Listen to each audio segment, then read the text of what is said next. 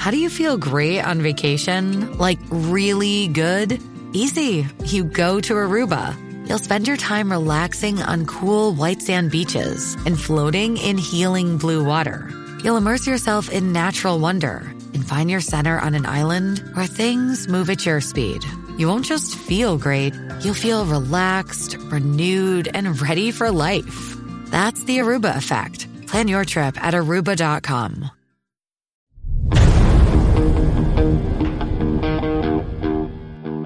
Good evening, dummies. Episode 173, Monday, June 21st, 7:38 p.m. Wonderful to have you here. And the lighting is so strange with my show. Sometimes you wear a white shirt and it looks good. Other times it doesn't. Today it looks better than it usually does. I don't know why I bring that up. Hey, everybody. Welcome to Don't Unfriend Me. We're going to be talking about a few things tonight. I just got done going live. I'm going to continue to do that right before the show. Just 5 minutes or so. Say hi, answer some questions, and see if it gets some draw. Right now it's 20, 30 people. Big deal. No big deal. But we're going to be doing that each time. What is Don't Unfriend Me? We'll go into that in a second. But let's go ahead and talk a little bit about what we're going to talk about tonight. But first, if you haven't seen the Saturday special that I did, please watch it. There's some funny stuff in there, and I would love for you guys to take a second and give it a quick look. Tonight, Are You There, God? It's Me, America. Well, how did this all start? What do we mean? Is America dying? Is America gone? Is America just a glimpse of what it once was? Or were we never really where we were supposed to be as a people? Well, let's talk about what this is going to be. It's going to be about a conversation around the Constitution, the Bill of Rights, and the Declaration of Independence, how they're synonymous with each other. They're symbiotic. Without one, the other doesn't work. And I got into a little bit of a tiff with a person on the YAF site, and I just figured I would bring it to you because it was a good lesson for me, one in humility of that I can admit when I'm wrong, but also that it's weird when you're also right at the same time. So stay tuned for that. It should be eye-opening. Tonight on ESPN, the Washington Capitals versus the communist breadliners. We're going to talk about capitalism versus communism.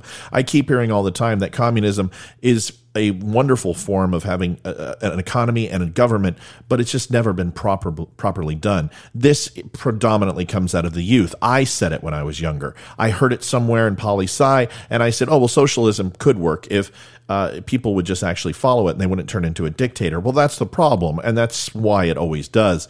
And in my presumptuous youth, I obviously was dumb as dog shit. By the way, folks, well, let's do this, and then we'll talk about the other thing. Call me Mrs. Hulk, please. As the IOC and the Olympics come around the corner with Tokyo, we know there is going to be some controversy, but people are emboldened with transgenders coming out from the woodwork, no pun intended, and wanting to be involved in women's sports. I notice they don't want to be involved in male sports. It's always female sports to downgrade. I wonder why. But that's really not the point. There are a few people who are rising up and saying that this is absolutely sexism and female sports should be as prominent as male sports. And I'm here to tell you why they aren't tonight. I'm also going to tell you why I think transgender should not be in female sports. And it's probably going to be a fairly controversial opinion, but that's what we do here. I also want to say one more thing. Parental advisory is advised. I realized when I first started this show, I cussed worse than you've probably seen in the most recent episodes, 30 or 40 episodes. I mean, it was bad. My first few episodes, I was cussing like a sailor. And then I had a friend tell me, well, that could ostracize people who are religious, people who don't use foul language, they may not watch. And I said, okay, I'm going to start cleaning it up. So I did. And I didn't really grow that fast. Then I started cussing and bleeping it out and realized that was too much work. And I think my sister said it best. She said, Matt, you have to be you. And the only you is you being you. And that is a person who can talk in both mediums. I can articulate in both fashions. I can use colorful metaphors or 10-cent words pretty much ad nauseum. But I can also drop a good F-bomb once in a while. I try to keep it just to that. I don't use the C words. I don't call people mother effers. I don't get too explicit. But I do say shit and fuck once in a while. If that bothers you and you just got a tingle down your spine, listen, I understand. You can jump off the show and it's okay. I'm not going to take it personal. I would still ask, we have a bunch of memes and some other posts that you can be involved in and still get caught up on latest news. And I would enjoy it if you would stick around or just realize that they're words and it's not a sin. There's nothing in the Bible about cursing, even if mom and dad say that it's bad. All right, folks, let's get into the last part. It's always a joke, and I apologize. This one's going to get me in trouble, but it was so funny, I had to laugh. My son's in karate, and I thought it was just great. What is Israel's most popular sport? You guessed it, Jiu-Jitsu.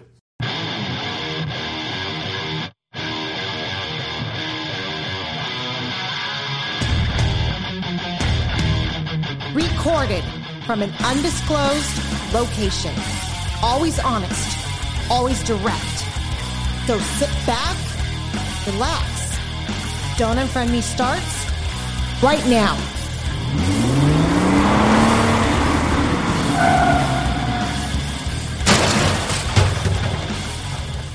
Oh, man, everyone understands how much of a supporter I am of Israel, but the joke was pretty funny. Welcome, everybody. My name is Matthew Spear. I am your host of Don't Unfriend Me. What is Don't Unfriend Me? Well, it started, I think maybe 9 months now. Started right around the first year, part of the pandemic, but about 3 months in, I just made a video and people on Facebook said, wow, you really need to go and do more. So I did, and here we are today. It has grown into something fairly large.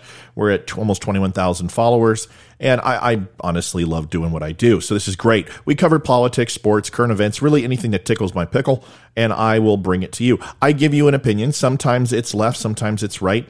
Predominantly, I am a conservative. I want to be able to disclose that to you.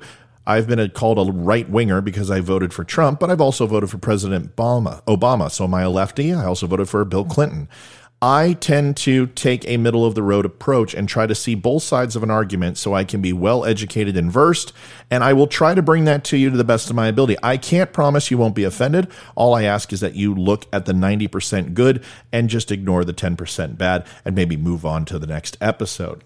My social sites, if you want to follow me, and please do, find me on Facebook, you can find me on Instagram, and also everything else over on Anchor for all my podcasts. If that doesn't do it for you, you can visit me on my website at don'tunfriendme.com.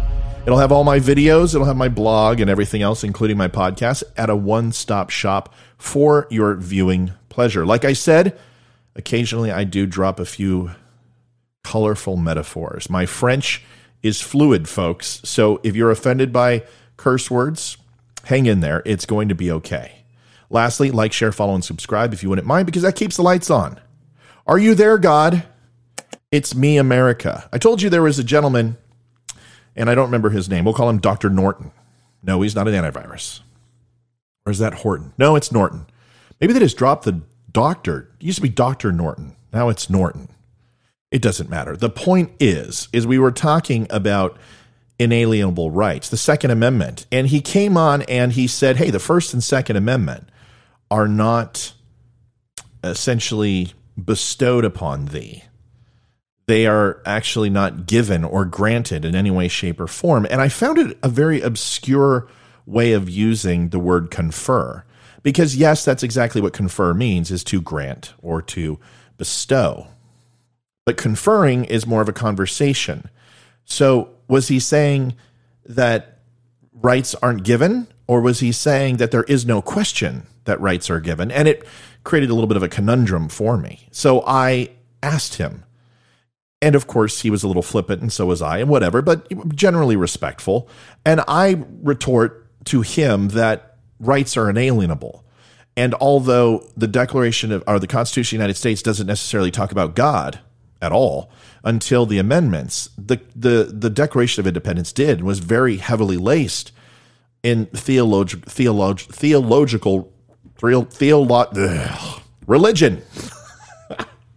So my point is that these rights were God-given, inalienable, or at least from an entity not of this earth, that they were never to be in question. And I think that is where the conversation went sideways. I think he may have thought I was really into religion, which I'm not. And he said, well, God didn't write the Constitution. And I said, yeah, man, I know that. That's not what I said, but it doesn't matter. The whole point was, he's like, everything that you've said herein and outside of this conversation is not the truth. Well, I disagree. And we're going to talk about that tonight. He was right. He explained himself and said the First and the Second, whether we have a government or not, are still your rights. And that is absolutely true. It's also playing semantics. You're splitting hairs. The government, whether you like it or not, created the Constitution, the Declaration, and the Bill of Rights. That's just the way it is. But they are not to infringe upon. It's not for them. It's for us. And that we do agree. But the whole point is the chicken, the egg mentality. Without the government, we never would have had it. And without the Constitution, we'll never have those rights. So the point being is, yes, in a perfect world, we would have those rights no matter what. Whether Moses comes down from Mount Sinai or Jefferson and the framers go ahead and write it, they are ours and nobody else's. And they can't be taken away from us, with a government or without. And that point, he is correct. My point is, the government is supposed to protect our rights and ensure they are not infringed upon by the government. That's why we have checks and balances. That's why we have representatives. And that's what America's all about. So when we get into this, Thomas Jefferson, undeniably, he was the architect of the American brand of liberty, believed freedom was bigger than America. It was not that other nations didn't experiment with democracy or a republic. In fact, China and Russia both have a constitution, and it says some very lovely things. That you can protest about anything, that there are no restrictions to your speech. You can literally say fire in a theater in China, but you can also get a bullet to the head. And just because they have a constitution doesn't mean the government follows it. That is the difference between us and them. But rather, it was Jefferson's view of freedom that went beyond politics or just another form of government. He was doubtlessly influenced by John Locke, but Jefferson refined the philosophic view of natural rights and possessed the acumen to navigate the political landscape, influence his fellows, and design a nation around those beliefs. Up front, it must be acknowledged Jefferson was flawed and did not really mete out the same freedoms he extolled, holding slaves until he died. We know that now. Still, Jefferson, who fanned the flames of independence that sparked the revolution, spoke of personal liberties in ways that are timeless and perhaps more apropos now than at any time since the American Revolution and Civil War.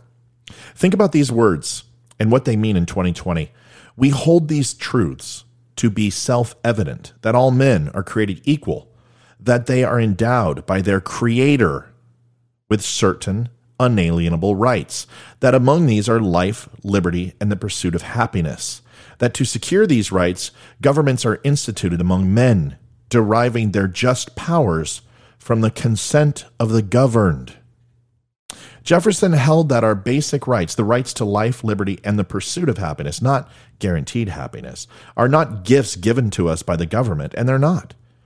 They're not American rights, but instead basic human rights, natural rights that belong to all of us. They're not mutually exclusive. And herein lies where Dr. Norton is correct. However, these rights, he argued, are unalienable. That is, no one on earth gave them to us, and no one can take them away. These rights, he believed, are undeniable and should be universal, but unfortunately are not. Who knows what was in Jefferson's mind as he wrote those powerful words? He was most definitely an enigma and a study in contrast. He was doubtlessly conflicted. Nevertheless, the words are the words, and truth is truth. Those most basic human rights, life, liberty, and the pursuit of happiness, do not belong to us because we are Americans, or because we are male, or because we are wealthy, or because we are landowners, or because we are white. We all, rich, poor, male, female, American, non-American, black or white, are entitled to freedom and basic human rights simply because we are people. Government does not give us our freedom or our natural rights. In fact, government doesn't really give us anything at all. And this is where my point comes in. What government has, including any power it possesses or money it holds, it has because we gave it. So all of us, regardless of gender, race, creed, color, or station in life, possess certain unalienable rights that are not beholden to government for those rights. We should, however, expect the government which we empower to protect our rights, all of our rights, or more importantly, the rights of all of us. These are the three most important documents in American history, and this is where I believe with everything in my soul that one cannot stand where the other. It is the tripod or the stool, so to speak. They absolutely need all three pillars to be successful. The Bill of Rights, the Declaration, and the Constitution are symbiotic documents. But why are they so important, and what are their similarities and differences, and how did each document in turn influence the next in America's ongoing quest for liberty and equality? There are some clear similarities among the three documents. All have preambles. All were drafted by people of similar backgrounds, generally educated white men of property. The Declaration and Constitution were drafted by a Congress and a convention that met in Pennsylvania State House in Philadelphia, known as Independence Hall, in 1776 and 1787, respectively. The Bill of Rights was proposed by the Congress that met in Federal Hall in New York City in 1789.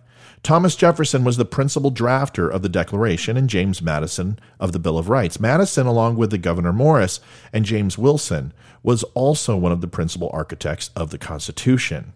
Most importantly, the Declaration, the Constitution, and the Bill of Rights are based on the idea that all people have certain fundamental rights that governments are created to protect. Those rights include common law rights, which come from British sources like the Magna Carta or natural rights, which the founders believed came from God. The founders believed the natural rights are inherent in all people by virtue of their being human, and that certain of these rights are unalienable, meaning they cannot be surrendered to government under any circumstances. At the same time, the Declaration, the Constitution, and the Bill of Rights are different, and they're different kinds of documents with different purposes. The Declaration was designed to justify breaking away from a government. The Constitution and Bill of Rights were designed to establish a government. The Declaration stands on its own. It has never been amended, while the Constitution has been amended 27 times. The first 10 amendments are called the Bill of Rights. And this is where the granting of these rights, or to confer these rights simply because you are an American, are specific to us. Because are the Bill of Rights absolutely 100% unalienable or unalienable rights as well? And the answer is yes, because all of these are threaded together. Let's go into that now and talk about that. The Declaration and the Bill of Rights set limitations on government. The Constitution was designed both to create an energetic government and also to constrain it. The Declaration and Bill of Rights reflect a fear of an overly centralized government imposing its will on the people of the states. The Constitution was designed to empower the central government to preserve the blessings of liberty for we, the people of the United States. In this sense, the Declaration and Bill of Rights on the one hand and the Constitution on the other are mirror images of each other, and this is where the symbiotic relationship confer. Despite these similarities and differences, the Declaration, the Constitution, and the Bill of Rights are in many ways fused together in the minds of Americans because they represent what is best about America. They are symbols of the liberty that allow us to achieve success and of the equality that ensures that we are all equal in the eyes of the law. We already have that under God. The Declaration of Independence made certain promises about which liberties were fundamental and inherent, but those liberties didn't become legally enforceable until they were enumerated in the Constitution and the Bill of Rights. And that is why the government and the law grant these powers. It does not mean that we need the government to give us approval for them, but they were not enumerated and they were not finalized in the Constitution and the Bill of Rights until that time. The fundamental freedoms of the American people were alluded to in the Declaration of Independence, implicit in the Constitution, and enumerated in the Bill of Rights, hence conferring it for the people. It's not necessarily that's where they originated from, and it's almost like the framers accepted, and it's almost like the politicians and the government said, yes, we agree, now we affirm. We didn't write the law, we didn't necessarily write the rights, but we are going to go ahead and affirm them and implement them and agree with what they stand for. It's very different. But it took the Civil War, which President Lincoln in the Gettysburg Address called a new birth of freedom, to vindicate the Declaration's famous promise that all men are created equal, and it took the 14th Amendment to the Constitution ratified in 1868 after the Civil War, to vindicate James Madison's initial hope that not only the federal government but also the states would be constitutionally required to respect fundamental liberties guaranteed in the Bill of Rights, a process that continues today. Could you imagine if the 14th Amendment wasn't written, that if we just stood by the Constitution and said that this is it? Well, government had a big part to play in that. They had a big part to play in civil rights, Jim Crow laws, and slavery would still be around today if it wasn't for the government. Can you imagine that? The problem with libertarians and the people who are dead set, and I'm one of them, who believe that the Constitution is a perfect document, it is only a perfect document because it can be changed. Now, there are certain amendments there are certain rights that never should be changed. And the first 10 most assuredly are the ones that should never be touched. Freedom of speech, he's absolutely right. Right to bear arms, absolutely right. Quartering of troops, illegal search and seizure, we can go all up to the rest. But the point I'm trying to make is that there have been provisions and amendments that have been made that have enhanced the Constitution, and herein lies the beauty of the Constitution, that is a living, breathing document and not static.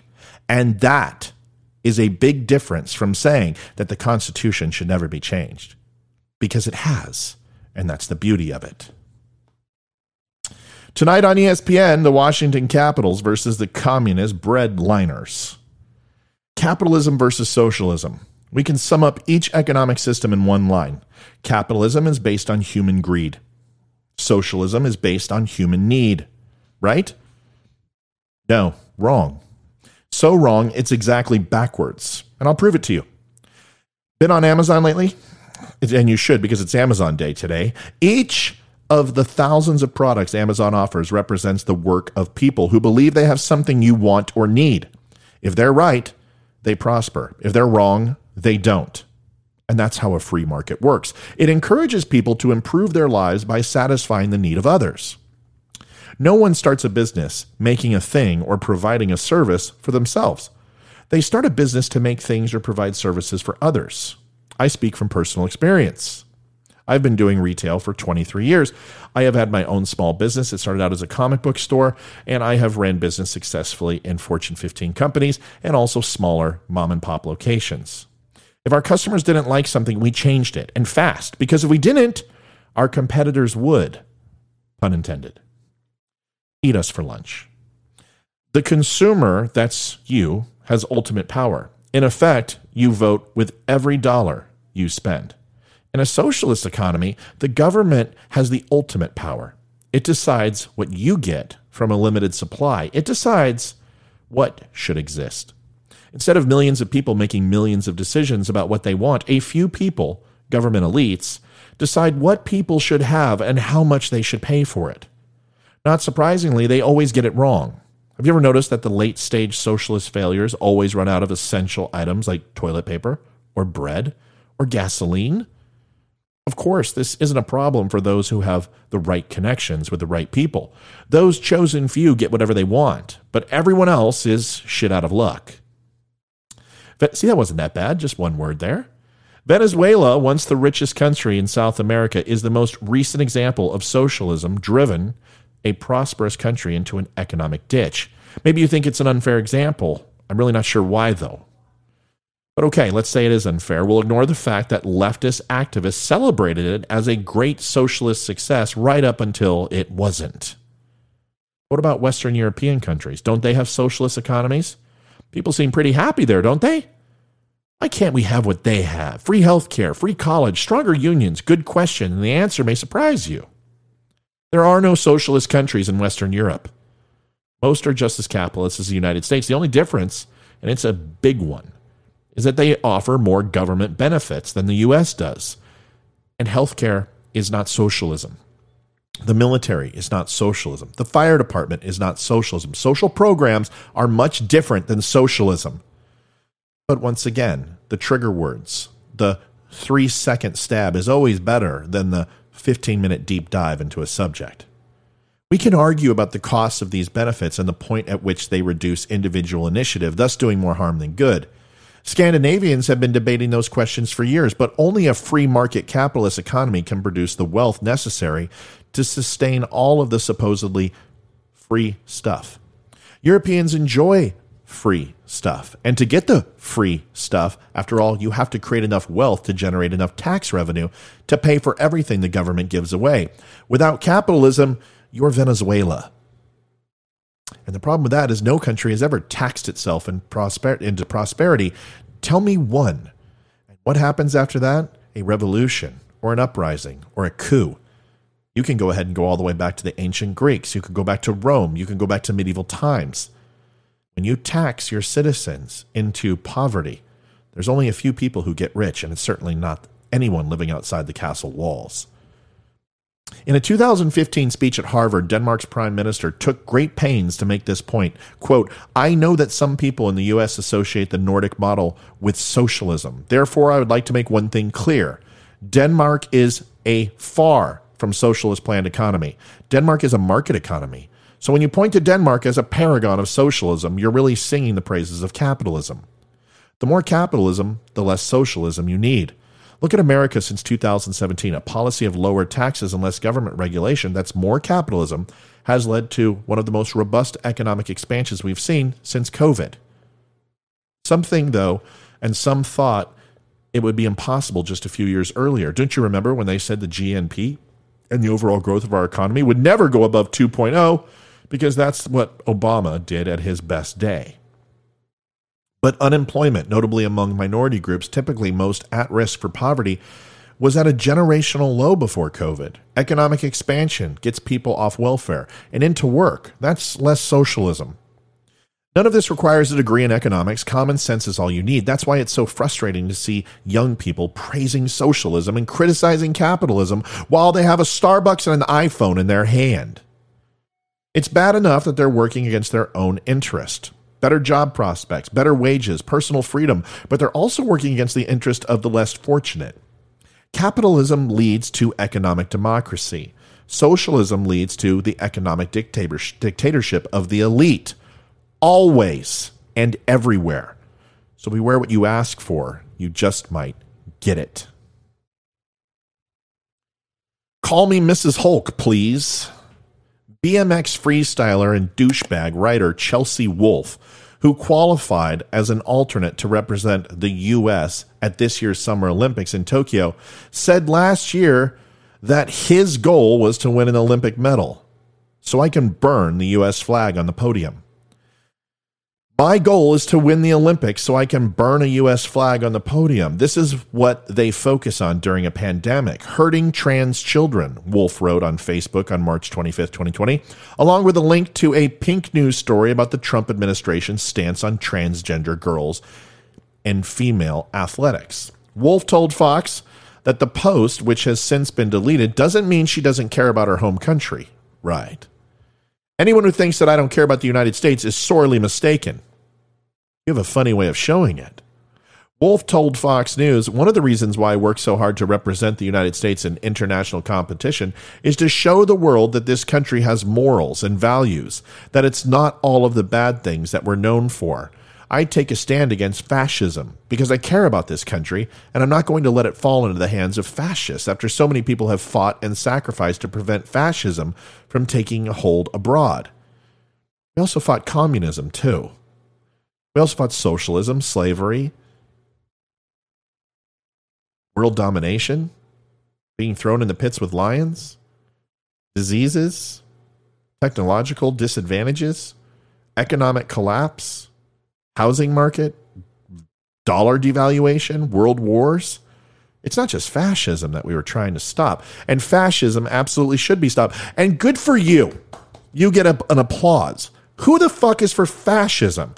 Raise your hand. Who wants a fascist country? Nobody. But it's amazing that the right wing are now considered fascists. And honestly, the delineation between right wingers and fascism is there. And on the political spectrum, we're one step away from fascism. Everyone knows that. And lefties are one step away from socialism and progressivism and communism. So it's not like if anyone takes a step to the left or too far to the right that they're not going to be in a world of shit. Can we stop playing holier than thou, liberals? We most assuredly are closer to fascism than we're not. And you are closer to progressivism, socialism, and communism than you're not. And honestly, the left is moving there a lot faster and have a larger platform than we do, considering you own the media, you own all celebrities, Hollywood, and now you're going after the schools. So really, which one is it? Fascism or socialism, progressivism that's taking over the world? As a citizen who wants to be proud of my country, quote, I'm sure as hell not going to let it take hold here. And burning the flag does what? What does that prove? How did that work out for Colin Kaepernick? How did it work out for the NFL? I promise you this, the demonstrations that they're talking about, kneeling and disrespecting the national anthem, the IOC is not going to stand for it. They've already called it out. Good luck getting a controlled substance like gasoline during your BMX ride. Let me know how that works out for you. You're going to go to the local store and just bring it in past security?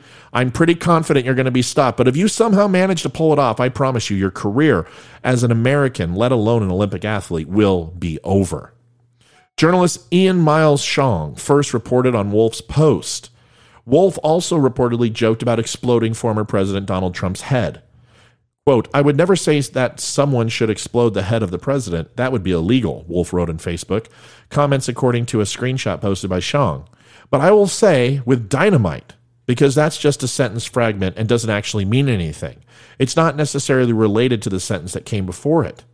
Earlier this month, Wolf posted about what it meant to qualify as an alternate for the Olympics as a transgender athlete. Quote, "I searched for so long trying to find out if there had ever been a professional trans BMX rider to show me who I am and that it would be okay. And unfortunately, I found no one," Wolf wrote on Instagram on June 12th. Quote, "Eventually, I started to meet some amazing women who helped me accept that I am a woman, just like any other, and that I deserve a place to exist in the world just like everyone else." Half of that statement is true. You do deserve a place to exist just like everyone else, and you have those inalienable rights given to you by either a UFO being or God or whatever you want to say, a foreign entity. But what you do not deserve to do is to actually call yourself a woman, because you're not. Sorry. I hate to be the bearer of bad news. I hate to rip the Band-Aid off, but nobody else is going to say it. You're not a woman. Period. The only other person who really says it is Ben Shapiro. Why can't we just be honest? You can be trans. You can be different. And I'm not saying you can't play in women's sports, but there should be rules to who can and can't based upon a lot of things. We're going to go over it right now. But you're not a woman. I'm sorry. You may identify as a woman, but that doesn't make you a woman. International Olympic Committee policy specifies conditions under which those who transition from male to female are eligible to compete in the female category. Among them is that the athlete has declared that her gender identity is female and that the declaration can't be changed, just for sporting purposes, for a minimum of 4 years. Well, that's funny because it's every 4 years that the Olympic happens. So can a person be a female and then go ahead and decide to transition and do it again 4 years later? What? Yes, I understand there's Junior Olympics, there's World Olympics, there's Nationals, there's qualifiers and all that other stuff, and it stops them from participating in that. But what's the point? The athlete must also demonstrate that her total testosterone level is below a specific measurement for at least 12 months prior to her first competition. I wonder what that level would be. I happen to know a little bit about this. The IOC policy also states the overriding sporting objective is that it remains the guarantee of fair competition. Well, it isn't fair competition. In a majority of U.S. states, bills aiming to restrict who can compete in women's sports at public institutions have either been signed into law or working their way through state legislatures. Caught up in the political point scoring are real people, both trans athletes who want to participate in competitive sports and those competing against them. Both have a case. I spent a lot of time thinking about the role of law in protecting the rights of individuals, especially when the rights of some people appear to conflict with the rights of others. How do you accommodate transgender athletes in competitive sports, which I think we need to figure out? We need to figure out whether they should be accommodated at all. And isn't that the biggest conflict in the whole thing? Some people believe that women should only play women's sports. Some people believe it should be open. Intramural sports are okay. On one side are transgender athletes who want to compete in the gender division with which they identify. On the other are political activists and athletes, especially biological female athletes, who believe that allowing trans athletes to compete in women's divisions is inherently unfair, and it is. But so is not allowing people to have a love for a sport simply because they identify with another sex. And whether that's psychosis or not, it doesn't matter. They should have the right to the pursuit of happiness. But let's understand that that pursuit could end up in failure. And that's the way it goes. You don't get everything you want in life. But why is this issue so fraught? What's so special about women's sports anyway? Why do women divisions even exist? And is it possible to protect women's sports while still finding a way to allow transgender athletes to compete in a meaningful way? Let's be clear. Few Americans would care about how to best accommodate transgender athletes if they were not winning events. But that's exactly what has happened. In 2017 and 18, Terry Miller, a trans woman, won the Connecticut Women's High School Track Championship in the 55, 100, 200, and 300 meter events. Her closest and only real competitor those 2 years was Andrea Yearwood, who is also a trans woman. In 17 and 18, Mac Beggs, a trans man, dominated the Texas 6A 110-pound girls wrestling division, capturing 2 state championships while compiling a record of 89 wins and no losses. Unlike in Connecticut, where athletes may compete as they identify, athletes in Texas must compete in the gender listed on their birth certificate. While Miller, Yearwood, Beggs, and others have triumphed in their respective sports, the number of transgender high school athletes is actually very low. Nor is there any evidence that athletes have transitioned for the purpose of gaining a competitive advantage. Although we can say that, you don't know. Yet some legislators have latched onto these examples, using them as a basis for bills that ban all transgender teens from participating in gender divisions that differ from their birth sex. But these bills don't solve the competitive imbalances that can occur with athletes like Beggs. Worse, they might prevent transgender teens from competing altogether. And what if we have somebody who actually could compete at a level who wasn't predominantly better than the females? Is that okay then? Well, of course, because the competition. As long as that person's not going to win, we don't care. But if there is a threat of them winning, then all of a sudden it becomes an issue, and everyone knows that's true.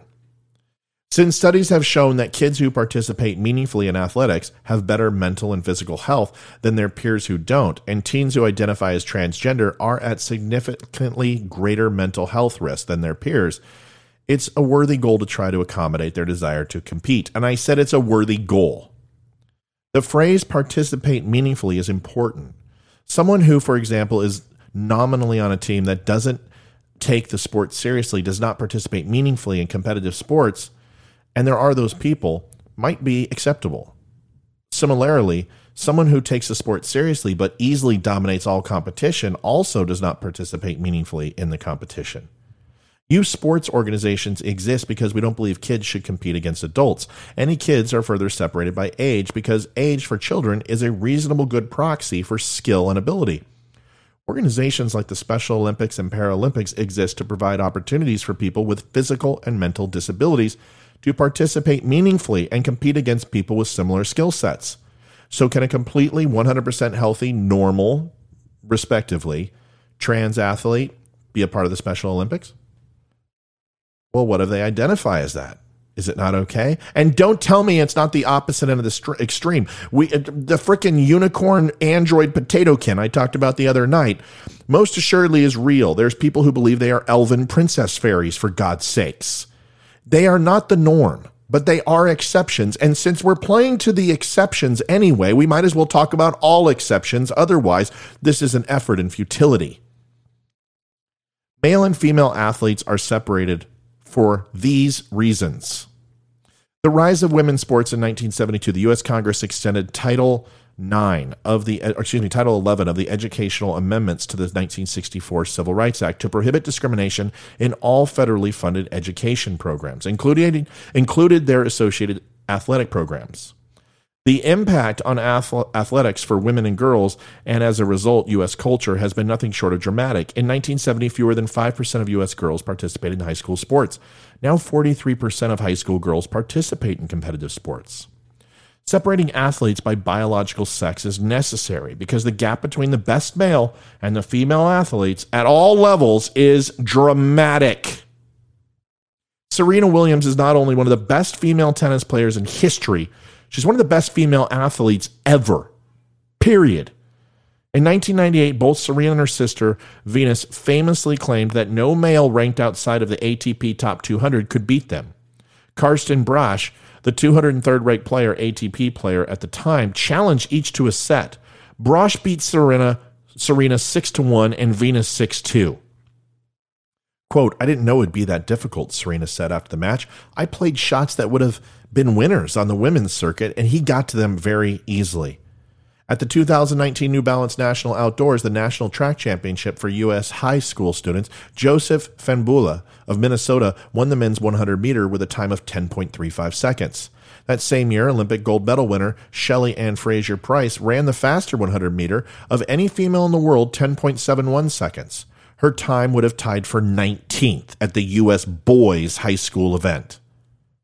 Here's one more example. It's a bit different. In 2012, Keeling Palero, a 4'8", 80-pound 7th grade boy, petitioned the New York State Public High School Athletic Association to play field hockey on his school's all-female team. It approved his petition. As a 7th grader, Palero made the high school JV team. As an 8th grader, he made the varsity team. But players and coaches from other schools argue he had significant advantages because he was a boy. During the summer before his 9th grade year, the league agreed to it ruled Palero could no longer participate because his advanced field hockey skills had adversely affected the opportunities of females. I point to these examples because put together they show that no fitness regimen, no amount of practice, and no reallocation of financial resources could allow the best female athletes at any level to compete against the best male athletes at the same level. This advantage isn't simply a difference in degree. It's not just that male athletes are bigger, faster, and stronger, but it's a difference in kind. Pound for pound, male bodies are more athletic. It's just the way it is. When we evaluate trans athletes on a case-by-case basis, and maybe this is the answer, so how can we allow trans athletes to compete without giving them an unfair advantage over the competitors? One proposed solution, as if taken from the pages of novelist Kurt Vonnegut, Harrison Bergeron, is testosterone-based handicapping for events. My God. Competitors would have their testosterone levels measured, and the algorithms would determine their advantage. Then competitors would be fitted with weight clothes, compete on a different track, or otherwise receive an appropriate handicap before competing. Are you shitting me? But having a higher level of testosterone doesn't make you automatically a better athlete. I don't know if that's true. Mark McGuire, Sammy Sosa. I will be honest with you. Outside of the military, I was built like a brick shithouse. And then I suffered from low testosterone. It had a lot to do with my back, and it had a lot to do with the medication that I took. Forever screwed up my T levels.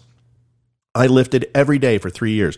I was religious in the gym. 365 days, I was doing some form of exercise, and I didn't gain a pound of muscle. I was rail thin. My body fat was probably close to 8%, and I looked like death. So I went to the doctor, and he said, dude, you have the testosterone of an 85-year-old man.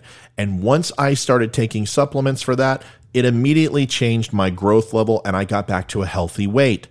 It makes a difference, and I can hit a baseball a lot further than I could the last 20 years. I'm telling you right now, it makes a difference. Testosterone is a lot more than sheer strength. It's adrenaline, it's passion, it's drive, and the appropriate amount of anger to be effective. But beyond this, while handicapping may be fine for a golf outing with your friends, it isn't appropriate for serious athletic contests. How about we just start snapping people's ankles who are really, really good? How about we just go ahead and break LeBron James's finger so he can play at the same level as everyone else and still leave the floor 6 minutes early when he's losing because he's the biggest fucking baby in the world? The point of athletic competition is to determine who is actually the best, not who is the best relative to handicaps. Another proposed solution entails replacing gender divisions entirely with ability level divisions. Yet this could hinder women's participation in sports. In a world with no female-only divisions, Serena Williams would still win some tennis tournaments, but they likely would be tournaments you've heard of. What's the most viable solution to the debate? Since there is no typical transgender athlete, broad rules for transgender athletes don't seem appropriate. Instead, language similar to the Equal Employment Opportunity Commission's disability accommodation policy could be used for transgender athletes. The decision as to appropriate accommodation must be based on the particular facts of each case. Men's divisions could be eliminated and replaced with open divisions. Any athlete could be allowed to compete in that division. Then transgender athletes could be evaluated on a case-by-case basis based on their athletic ability. A tournament organizer could determine which division is most fair for them to compete in, women's or open. For trans athletes, at issue is their athletic ability, not their womanhood. If a tournament organizer determines that a trans woman athlete is too good to compete against other women because of her biological advantage, requiring her to compete in an open division does not undermine her humanity. Instead, this acknowledges and takes seriously that she identifies as a woman, but that respect for the principles of fair competition requires that she not be allowed to compete in the women's division. While whatever decision is made, it is unlikely to make all competitors happy. This approach seems to be the most fair and feasible given the relatively small number of transgender athletes and the unique circumstances of each athlete. The underlying cause is this, is when you start setting boundaries for qualifiers, like a weight class, people will do horrendous things.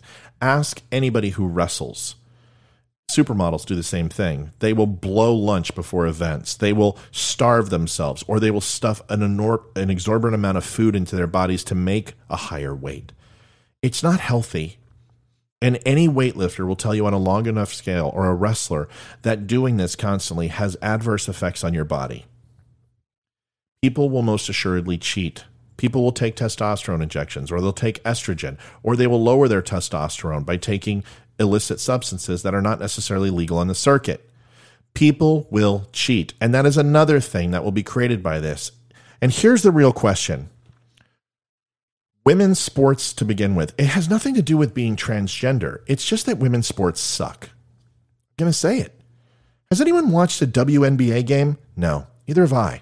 Because I tried it one time. I think I watched the LA Sparks versus the Chicago Who Gives a Fucks. And I literally, in the first 10 minutes of the game, saw 2 baskets made. It was the most boring thing I've ever seen. And you might say to me, well, Matt, that's basketball. Of course, men are taller, they're stronger, they're faster. Okay, men's gymnastics. Have you ever seen a floor exercise from a man? Pommel horse, rings, the parallel bars? There's no comparison. The vertical leaps, the speed, the intensity, the amount of twists they can do. How about ice skating? Men dominate that field. What about football? You want to put a female as a linebacker? You want her to die? It comes down to this. If you want women's sports to be successful, then you have to stop not watching them, women. Why do men watch sports? Because we relate to the men. It's our dream to hit with the 9th inning, with 2 outs, 2 strikes, with nobody on base. You're down by 1 and you want to tie it up in the World Series. As a little boy, we all dream of that. We wanted to be Wayne Gretzky and Michael Jordan. Women, who did you want to be? Which female athlete did you want to be? You have a very limited option. Was it Mia Hamm? Was it Venus? Serena?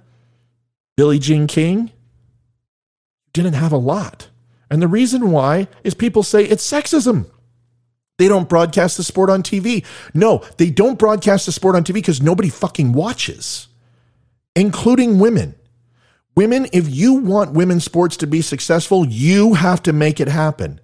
But on Sunday, you're not watching the WNBA. If you're watching sports at all, you're watching what your husband's watching. And that is the sad truth. I am all for women's soccer. I am all for the NHL and women playing NHL. There's nothing wrong with that. I will watch the Olympics. That is, I don't care what sex you are. I want to watch a great product and I want to see America win because we have a team. And that's the difference. That is why women, or men and women, watch the Olympics equally, because America is the team. Women, you need to find your team and you need to support them. And when you do that, it will become addictive and others will watch. And maybe a few sexist, atypical men will sit down and watch it too and enjoy it. Just not the WNBA, because that shit will never be good. Folks, you can love me, you can hate me, you can agree, you can disagree, but either way, just don't unfriend me. Thanks for stopping by tonight. I do appreciate it. My name is Matthew Spear. Again, please give me a like, share, and a follow and a subscribe right over there. It keeps the lights on and it lets me know you're watching. Thank you so much. Please leave a comment below. Let me know what you think. Tell me I'm full of shit. Tell me you agree. Tell me I didn't cuss enough, or tell me I cussed just right. I will be the 3 little bears. Veteran Crisis Hotline, 1-800-273-8255. Press 1. Veteran suicide is a real thing. 22 commit suicide a day. Traumatic brain injury, PTS, stress, anxiety, depression are all real. Veterans need your help. Please reach out. Talk to a veteran today. If you can't, give me a call. I will reach out and help you do and make that call. If that doesn't work, you can go to don'tunfriendme.com, click on the VCL link, be connected to a Skype operator, and they will help you. Veteran Crisis Hotline cares about veterans, and they are the one-stop source for all issues that derive from service overseas. Our men and women are that important. They need your help. Folks, once again, thank you for stopping by tonight. I hope you enjoyed 173. I will be back tomorrow for 174, and you can count And that is awesome. Talk to you tomorrow, folks, and have a great night. Bye-bye.